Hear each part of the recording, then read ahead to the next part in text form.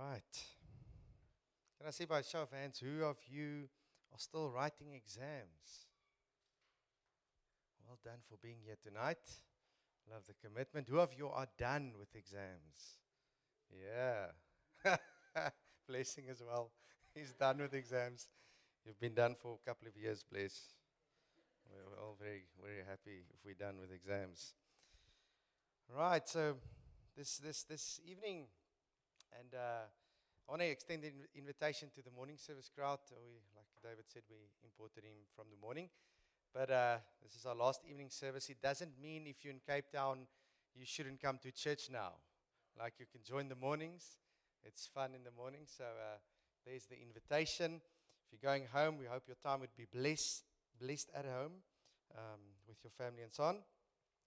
I want to share what I believe is going to be a brief word. I've learned to not say that because then it ends up not being a brief word, but I still hope it's a brief word because what I want to get to really is that conversation. I don't know if you caught that. It's amazing when the Holy Spirit is moving. You know, Jesus says the same Spirit that rose from Jesus from the grave lives in us. So when he does something, he does it corporately, right? Because it's the same Holy Spirit. And so precious just seeing, just as I was worshiping, glimpsing around and seeing people really engaging. And the Holy Spirit really calling. And then the prophetic words came and they just tell of the love of God and the calling of God. They're calling us closer to Him. So I want to ask a strange question, or initially it might be strange. But who of you have been up a physical mountain, and then up the mountain God speaks to you? Maybe you went up alone, and you spent time with God, and it was like something really happened. Okay, so a number of us.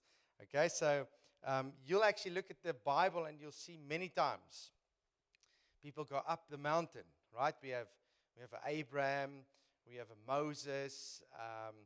Even Jesus went up the mountain several times. He went up a mountain, in the book, early in the Gospels, where he was taken into the wilderness. He was up a mountain. Then a little bit later on, we'll read it in a second, in Luke chapter 6, he goes and prays up on the mountain. The whole night comes back, and he chooses his disciples.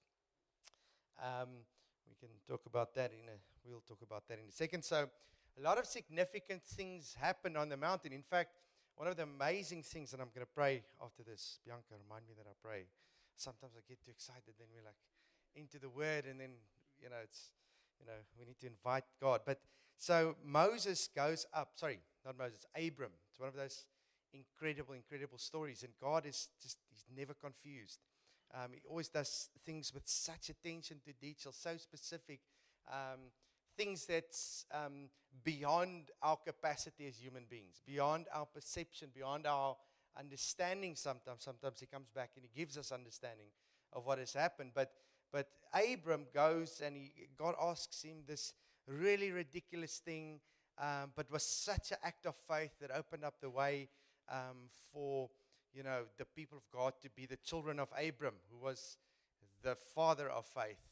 And then Jesus was the Son of God, but it was that image that God set up. So God said to Abram, go up the mountain and sacrifice your son. We know the story. And that mountain is the exact location then where Jesus was crucified. Where God the Father had crucified Jesus, right? And of course we know in the story of Abram, it was just a test. It was a test of faith for Abram. Abram, would you trust me that I would be the provider, your provider? And, Abram was about to strike his son, and then God stopped him, right? And then God revealed something of his character that wasn't known up till that point. And God says, I am Jehovah Jireh. I'm the Lord your provider. And he provided the animal that was to take the place of the son. But isn't that imagery so powerful? It was on that mountain, that same mountain, a couple of thousand years later, Jesus was then, sacrificed. Isn't it incredible? The detail of God. And I found in my life that, God does these things and then I get busy with the doings of life, and then I forget, right? But God never forgets. God does something really significant. You up a mountain, and let me just say this before I lose a lot of us that maybe don't like climbing mountains, for instance. Going up a mountain, it could be physically, but it just resembles that space with God when it's just you and Him, right? And it's a little bit more than that. It's a place that would have been really uncomfortable if God didn't pitch up. Does that make sense? So it's that space. It doesn't need to be a physical mountain, but it's a place where you sort of committed yourself to just be you and God. And if God is not there, it's really awkward, right? But praise God, He's there, right? When we draw near to God, the Bible says He responds. He draws near to us, right? He always responds. So that's what the mountain. So before you sort of, limit God in terms of how He can get you, or connect with Him, it's that sort of a space. So it might look different in different lives. I want you to sort of identify what are those places that God is calling you up onto the mountain, right? And that's what I believe God says. He's saying tonight, He wants to call us up with Him, up this mountain. And so I'm going to pray for us, and then I've written a little letter. I was inspired to write something that I believe God is saying to us tonight. So I'm going to pray for us, and I want us to just come back to the original invitation. So the Holy Spirit has been given to us, and the Holy Spirit cries continuously for us to come closer. Did you know that?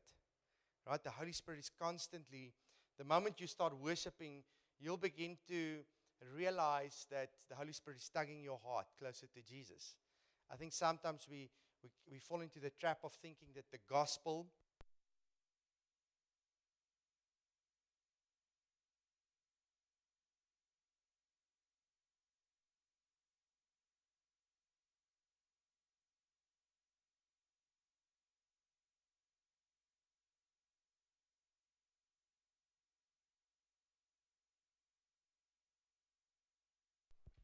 Thanks, Johannes. Right, so what was I saying? Where was I? Sorry? Later. Okay, yes. So there's this continuous, constant invitation of the Spirit calling us closer to God, right? And Jesus says, before He leaves this earth, he sits His disciples down and He says, take of my body continuously, right? Communion. And I think sometimes we think it's something we do sometimes in church or sometimes at formal occasions we take communion. But actually communion was meant to be a continuous invitation into the finished work of the cross. Right? In fact, if you look at the book of Acts, it says they went from house to house having communion together daily. Right? So communion is not something, it's a continuous invitation into the finished work of the cross. Right? So I'm gonna pray for us and just respond to that invitation as we just respond to the cross this evening. Father, we thank you for your blood. We thank you, Lord, for your body that was broken for us. And Father, this evening we come into everything that Jesus has accomplished on the cross. Father, you gave it all. Jesus, you gave it all. Father, you gave your Son. Jesus, you gave your life as an invitation for us to come to respond to your love. And so, Father, we pray that right now, God, you would move us. God, that not just our minds, but our hearts and our spirits would be moved by that work on the cross, God. Father, thank you that your gospel is the gospel not just for sinners, but the gospel is the gospel for saints as well. Thank you that your gospel moves us right now. And that, Jesus, you come and change us right now. Move our hearts again, God. Thank you that you forgive our sins, God. Thank you that you wash us clean as white as snow, God. You make us new. God, you forgive us. You reconcile us again. to the Father. In Jesus' name. Amen. So I just want to repeat what I was saying, but sometimes we think the gospel is for sinners, but the gospel is for all of us. Right? For sinners unto salvation, but for saints unto sanctification. So it's not, we preach a gospel to sinners, people that are not saved, and another message to believers, right?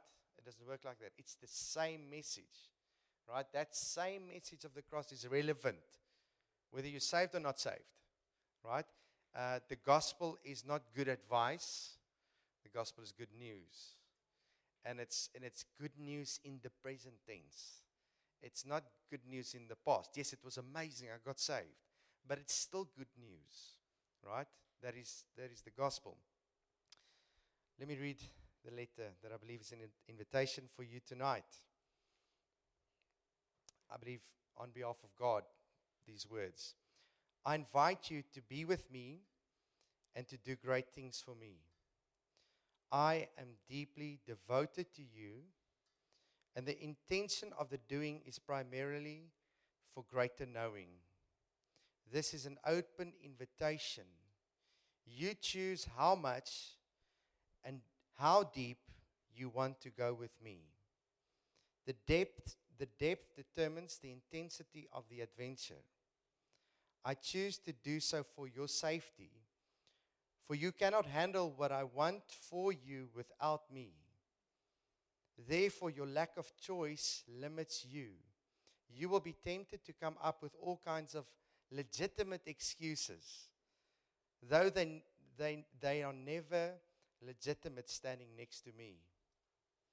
I will teach what it means to know me, and therefore be open to the richness of relationship. I will teach you. Will you come up with me? So now, of course, with any prophecy, it needs to be tested to the word. It needs to be squared towards the word. So any prophetic word, if it's contradictory to the word, it's not of God, right? But the bottom line, I believe there's an invitation, and the decision is for us to respond. Here's a little picture on the screen there. It's a sermon series we did a while back, so don't ignore the words, although it's quite cool, I think so. But there's an iceberg, right? And so much of the Christian life, so much of the Christian walk cannot be brought over in a teaching, right? So much of living with Jesus, you cannot teach about it. You can teach a lot of principles, but it's almost like the iceberg. That's the surface. That's what we can see. That's the visible. But then it's a little bit. Can't really see it. But if you look closely, you'll see that the iceberg goes quite deep into the water, and that to me is such a beautiful picture of the Christian life. On the surface, we could sort of look the same when we worship, but the depth of our relationship could be radically different, right? And that's, it's those moments with Jesus, those moments with God when there's no one else there, no one else looking, but you chose to go up the mountain with Him, right? Those are the precious moments, and it's almost those are the life moments, and it's like that life you bring into church, and then it's a different equation. Does it make sense? Right? Jesus is inviting us to real relationship, not intellectual relationship, right? And so it's sort of like the iceberg. There's just so much more than what we see on the surface. There's so much more than just good teaching, and there's a lot of good teaching, but it only becomes reality when you go out there and you live it with Jesus, right? Then it becomes depth. So Luke chapter 6. In these days he went out to the mountain to pray, and all night he continued in prayer to God. And when the day came, he called his disciples and chose from them 12, whom he named apostles. Mark chapter 22, Jesus spoke to them again in parables, saying, "The kingdom of heaven is like a king who prepared a wedding banquet for his son." And then he invites guests. And so firstly, again, Jesus goes up the mountain. Jesus always sets the example for us. But it's amazing. The scripture says he went up the mountain and he prayed the whole night for the disciples that he would choose. I don't know about you, but to me it's quite weird that Jesus, when he goes down the mountain, sort of looks and seems like he at random chooses 12 guys who sort of picked that up.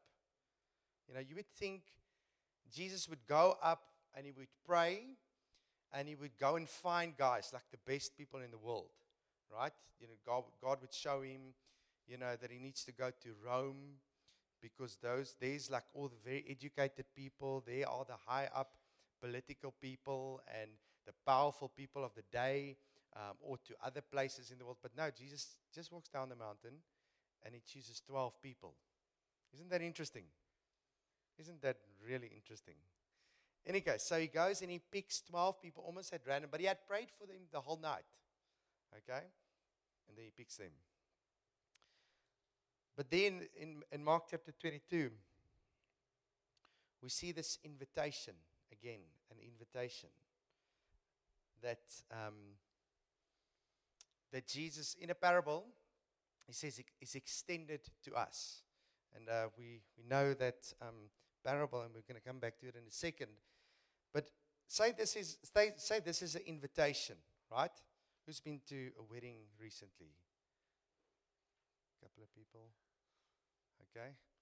Now, mostly, I know these days it works a bit different because invitations are electronic, you know, but you used to get like an invitation, like a physical invitation, and the invitation would have your name on it, right? And so when you get the invitation, that invitation is more than just a little piece of paper with a couple of words on them, and more than just information on how to get there.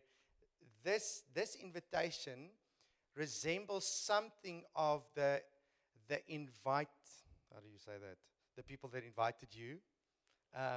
It says something about their hearts, right? When it's a wedding, it says that they chose to think of you, right? And mostly when it comes to weddings are like really expensive. So mostly that invitation means that they chose you and chose not to invite some other people, right?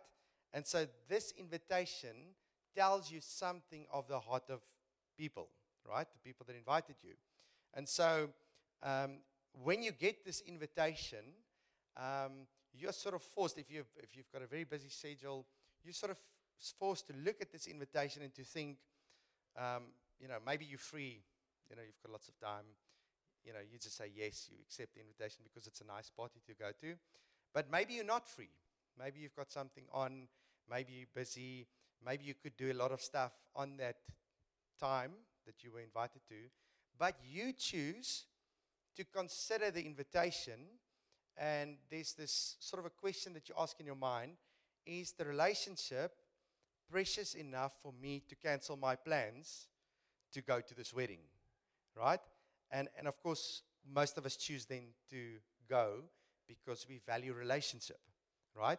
But this invitation represents something of the hearts of the people that invite you, right? And say Nyasha. Where's Nyasha now? Oh, there's Nyasha. I thought I saw you. Say you get a letter, and this is the letter of the Cyril Ramaphosa. He's inviting you to his home, right? So he's inviting you, he's saying, you know, I've considered you. What are you going to do? How are you going to feel if you get such an invitation? You're going to feel good. Why? Because of his position. Yes. Okay. And there's about 50 million South Africans, but he chose to invite you, right? Okay, so we're talking a little bit about an invitation. Now, we have that incredibly special invitation for one day, right? The wedding feast, the wedding supper of the Lamb, where the Master himself, Jesus, God the Father, is inviting us to a wedding feast. Isn't that incredible? So in the same way that Cyril Ramaphosa might invite you, he's a king in a sense, a president, but now the King of Kings is inviting us to this wedding feast. Isn't that amazing? Right? And it tells you a little bit about the heart. It tells you a lot about the heart of the King. And so this invitation for us in the Christian life was written. The words of this invitation was written by the blood of Jesus' life, right? It was written with his blood as an invitation for us to come to that feast. And so we could respond to that invitation.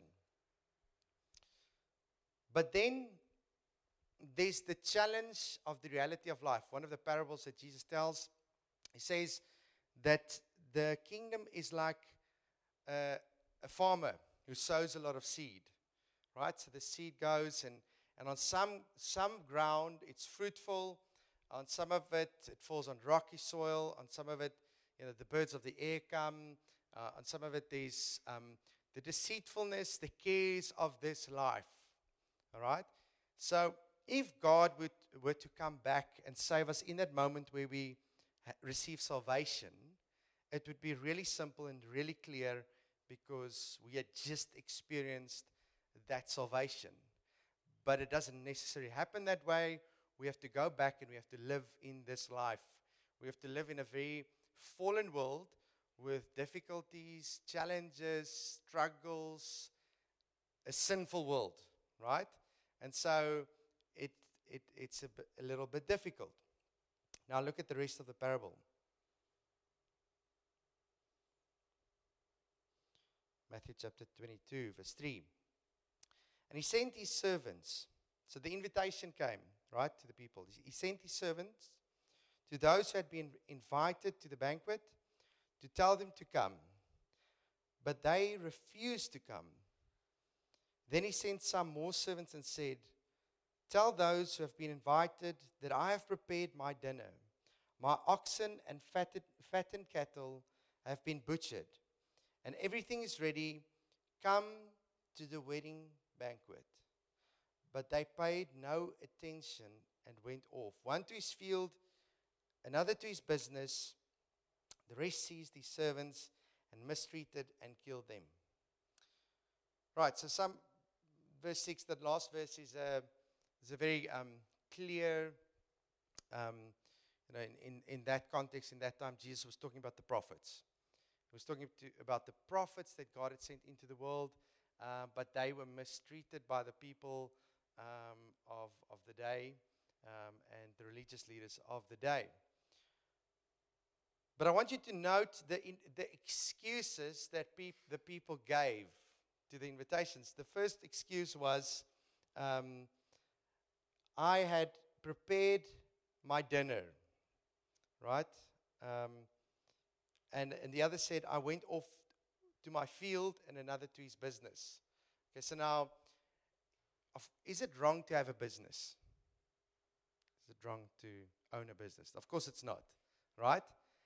And is it wrong to go off to your field or to have friends over? Of course it's not, right? But in this context, and you see that there's a severe judgment. We know the parable, we know the story.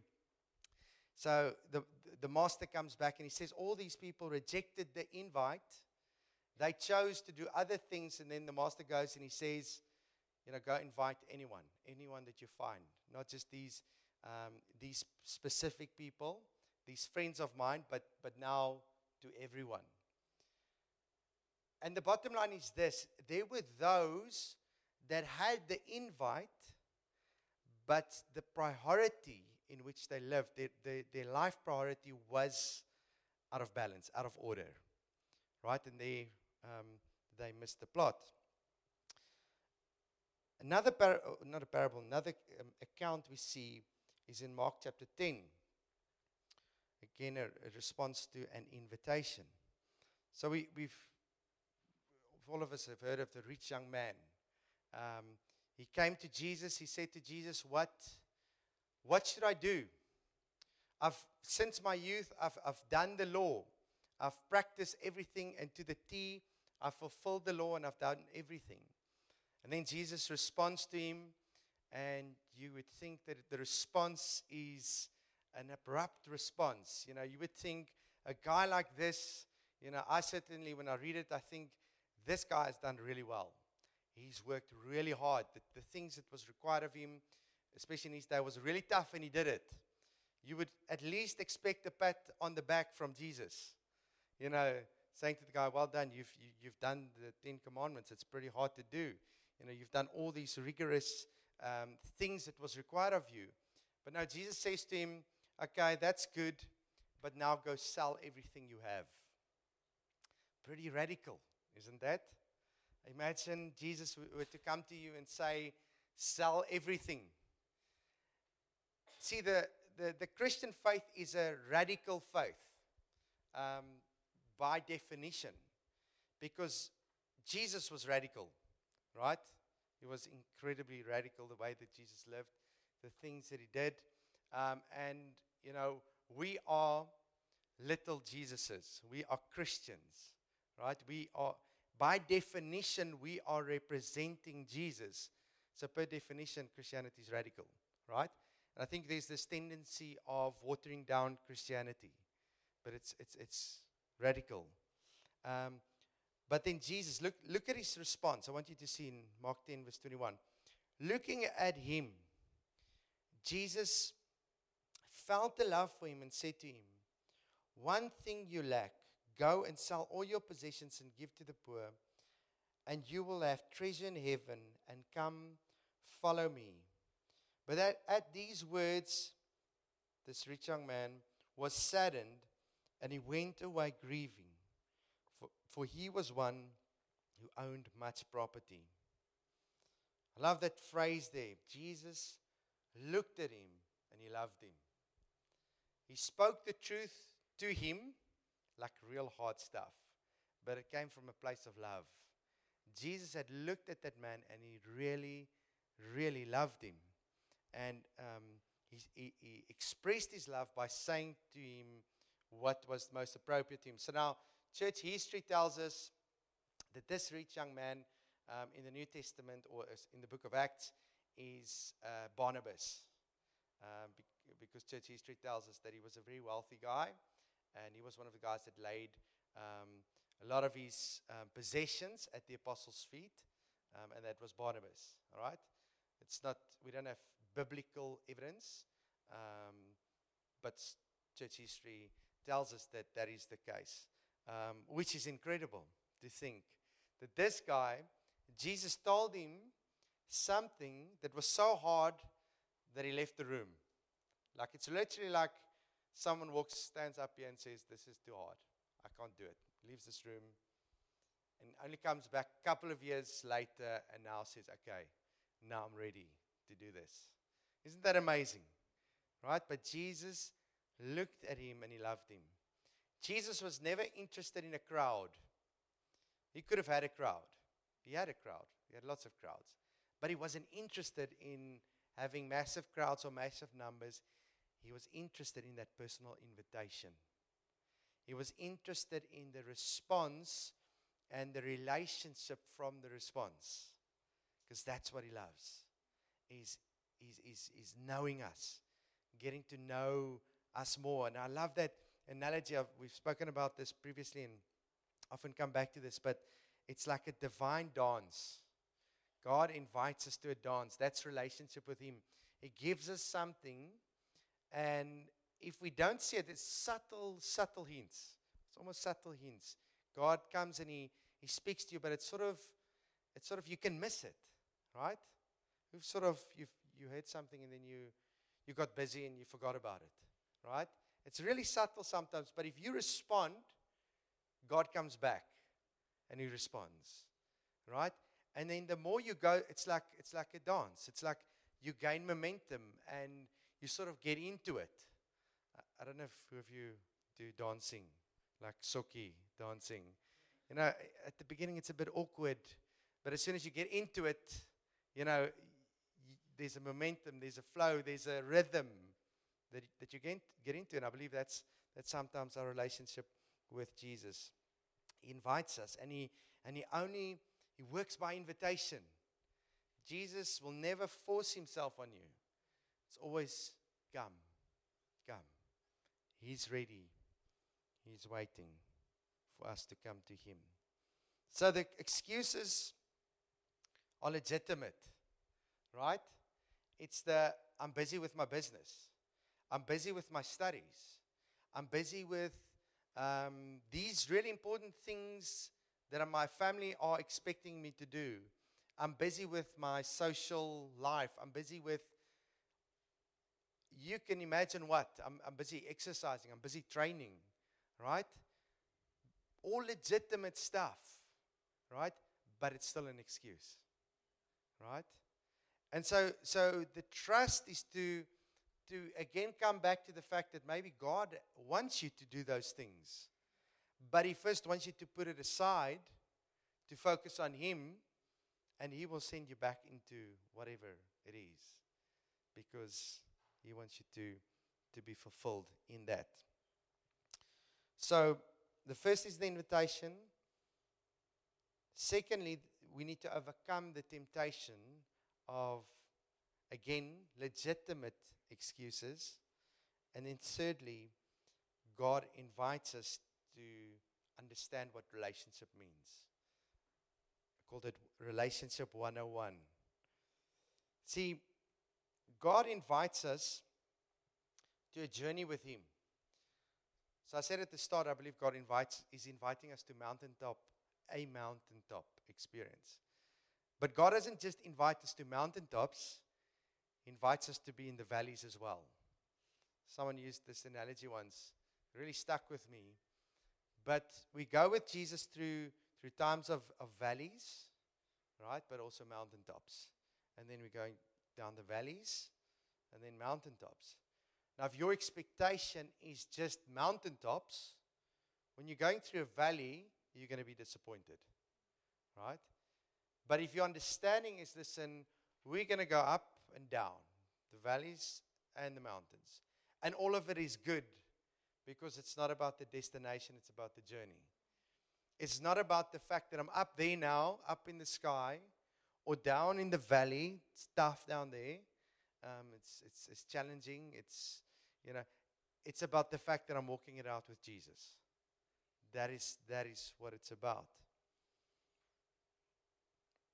So how do you grow in relationship with Jesus? I believe that's the essence. That's what it's about. We all obviously all know that relationship is the key. But I believe that's what Jesus is teaching us continuously. The more you walk with Jesus, the better you will be with relationship, whether it's relationship with Him or with people, because that's what He teaches us. If you look at the disciples for 3 years, basically what Jesus taught the disciples was not a lot of information, not a lot of instruction, but how to relate. That's the bottom line. To relate with Jesus and with God, and to relate with one another. Oftentimes, Jesus would say to them, listen, look at me, and you'll see the Father. What is He doing? He's teaching them relationship. Then He would sit them down and He would say, when you pray like this. What is He doing? He's teaching them relationship. And, ultimately, He gets them together in the upper room, first appears to them, restores them, and then He binds them together, right? Again, He teaches them relationship. But it's important, again, that we understand the flow in which God goes, so that we understand that, one of the challenges of the Christian walk is to deal with disappointment. You were expecting a mountaintop, but now it's a valley. But both are blessed. Right? When you're gonna be through this situation, whatever one it is, when you look back, you're gonna say that was amazing. Whether it was a highlight or a low light, but if you were with Jesus, it changes everything. It makes lowlights into highlights. Who understands what I'm talking about? If you've walked with Jesus, you'll know sometimes the most precious times are the lowlights, because you were down in the dumps, but you were there with Jesus, and then He spoke to you clearly. Right? That is the Jesus we serve. So, just a couple of hints, tips on how to walk in greater relationship with Jesus. Firstly, respond to the invitations. Right? Respond to the invitations. Again, it's just little invitations, little hints. Right? Just this weekend, we were away on a camp, and we were running. A couple of us ran the morning, and sort of late the afternoon. And now we were in Montague, and it was really, really hot. And I feel the Holy Spirit say to me, I can now run again. And I'm like, wow, no, that really doesn't make sense. We ran this morning. It's seriously hot. The flesh is not into this, right? And now we socially engaged, and it's so easy just to say, well, let's just hang around and chill with the people. But I just knew this was the invitation. And I could either go or I could miss it. And I was like, I'm not going to miss it. I'm not going to miss a moment with Jesus. And so I responded, and again, it's always those invitations. You're never sorry. The flesh is always resistant, but afterwards, you're never sorry that you responded to that invitation. I can tell you many stories of just how I responded. I'm sure I've missed many moments.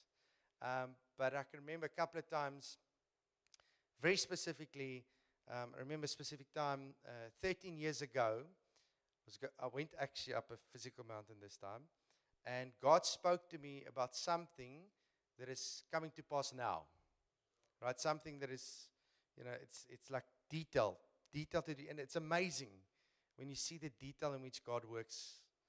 It's really incredible. And I forgot about what He said back then, but luckily you must write down, always write down what God says, because we forget. Several years ago, I was working. I did an internship at the church, and I studied engineering, and I was about to go into the engineering industry. And I said to God, I asked God for a job, and I said, God,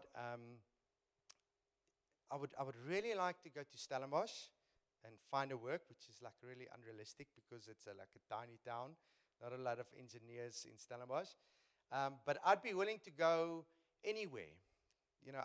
I'd be willing to go to London, overseas, even Johannesburg. But Lord, please don't send me to Cape Town. And especially not the southern suburbs. And so I got a job soon after that in Stellenbosch, and started worked there for a month. After a month, my boss comes to me, he says, we're relocating to Cape Town and the southern suburbs. So that was a real God setup. And I was driving to work, so for 2 years, I was living in Stellenbosch and working in Cape Town. So I would face the traffic in and out. And this one morning, I drive past UCT, and I just feel God say, pray for this place. But it was one of those moments, right? It wasn't like a little hint. I could have ignored it. That's the thing with God. Sometimes, I don't know if you relate to this, but He speaks really strong, but you can still ignore it, right? But it was one of those moments He really spoke strongly to me. He said, pray for this campus. And I prayed, started praying, and it ended up the evening when I drove back, I prayed again. And soon after that, it became a daily thing that I would pray for this place. And so 2 years later, the leaders came to me and said they want to start something on the campus of UCT. And so it was almost like I didn't have to pray about it, because I had been praying for 2 years. God had set me up and prepared me for what had happened. And so I can tell you story after story how God would walk ahead, right? Where God would way ahead start something. And if we just respond, we see the trajectory much later. It's again like Abram. Abram had no clue that by taking his son up the mountain, he would open up the way for the Messiah by faith to be crucified on that mountain, the salvation of the whole world. Isn't that amazing? Imagine Abram ignored that little hunch to go up the mountain. Now, God, of course, his plan of salvation is amazing. So if Abram had disobeyed, God would have had someone else, right? I love what Reinhard Bonke said. He says, he's like reached millions of people with the gospel. But he said he was God's third choice. One day God came to him and he said, Reinhard Bonke, you are the third choice. 2 people before you said no to the call to preach the gospel. And so we have the choice to respond. And I believe in the next while, God wants you to respond. And maybe as we're going to pray now, this is going to be a moment for you. Or maybe God is just going to invite you to something. Or maybe just wants a little commitment from you. So those steps. Firstly, respond to any invitation that you get from God. Secondly, respond to those little hints, the divine dance. Thirdly, make sure that you make disciplined investments by reading the Word, by worshiping, and by witnessing. It's so important that the Word is in us. The more that God's Word is in you, the more clearly you will get those little invitations, right? Because Jesus says the Holy Spirit will remind you of the things that Jesus said. So it's important that you internalize the Word of God. And purity. It's so important that we live pure lives. Scripture says, Jesus says, the pure shall see God, right? And sometimes it's not just the living pure. Sometimes it's the response to when we've done something impure, right? Sometimes the way we respond, if we've messed up, we've done something wrong, we've sinned, how do we now respond? Do we respond with repentance, running to God, confessing our sins to one another, or do we do the cover-up? Right? Once you're in the cover-up scenario, you're just really making it difficult for you to get those invitations from God. You can, of course, but the Bible says, live as children of the light. Right? Confess your sins to one another. So those are just a couple of comments. But I want you to close your eyes. And I want you to hear the invitation. I'm going to read the words again. And like I said earlier, I was just inspired to write this. Really open to, I didn't check the theology of this. But I want you just to hear what the Holy Spirit, the Spirit is saying to you right now. The invitation that He's extending to you. And I'm trusting that the Holy Spirit would clarify to you. He would speak to you in your language, how you understand it. He's got a relationship with all of us. And He's going to maybe take you back to some things that He said. For some of us, maybe, I believe there's someone here, God is actually been pointing to something, and you're really just so scared to talk to someone about it. But I believe God's going to give you a courage and a grace to deal with that, to face that, and to come out with whatever is pressing in your heart. To some of us, He's going to remind us of things that He's been saying over and over. For someone here, God's going to take you back to a moment of grief. I just sense grief. It was really difficult, it was a really tough time for you. And I believe God wants to come into that moment because actually something was lost there. Something of a purity and innocence in relating to God was lost there. God says, I want to come back to that, and I want to redeem that moment, because in that moment it was really difficult, and God sees he's got so much compassion, but the enemy came in and he lied. He lied to you. And he lied concerning God's character, and God wants to come in and heal you and restore. To some of us, God is just going to invite you to times with Him, even making commitments to Him. So let me read it for us. I invite you to be with me, and then to do great things for me. I am deeply devoted to you, and the intention of the doing is primarily for greater knowing. This is an open invitation. You choose how much and how deep you want to go with me. The depth determines the intensity of the adventure. I choose to do so for your safety. You cannot handle what I want for you without me. Therefore, the lack of your choice and decision-making limits you. You will be tempted to come up with all kinds of legitimate excuses, though they are never legitimate standing next to me. I will teach you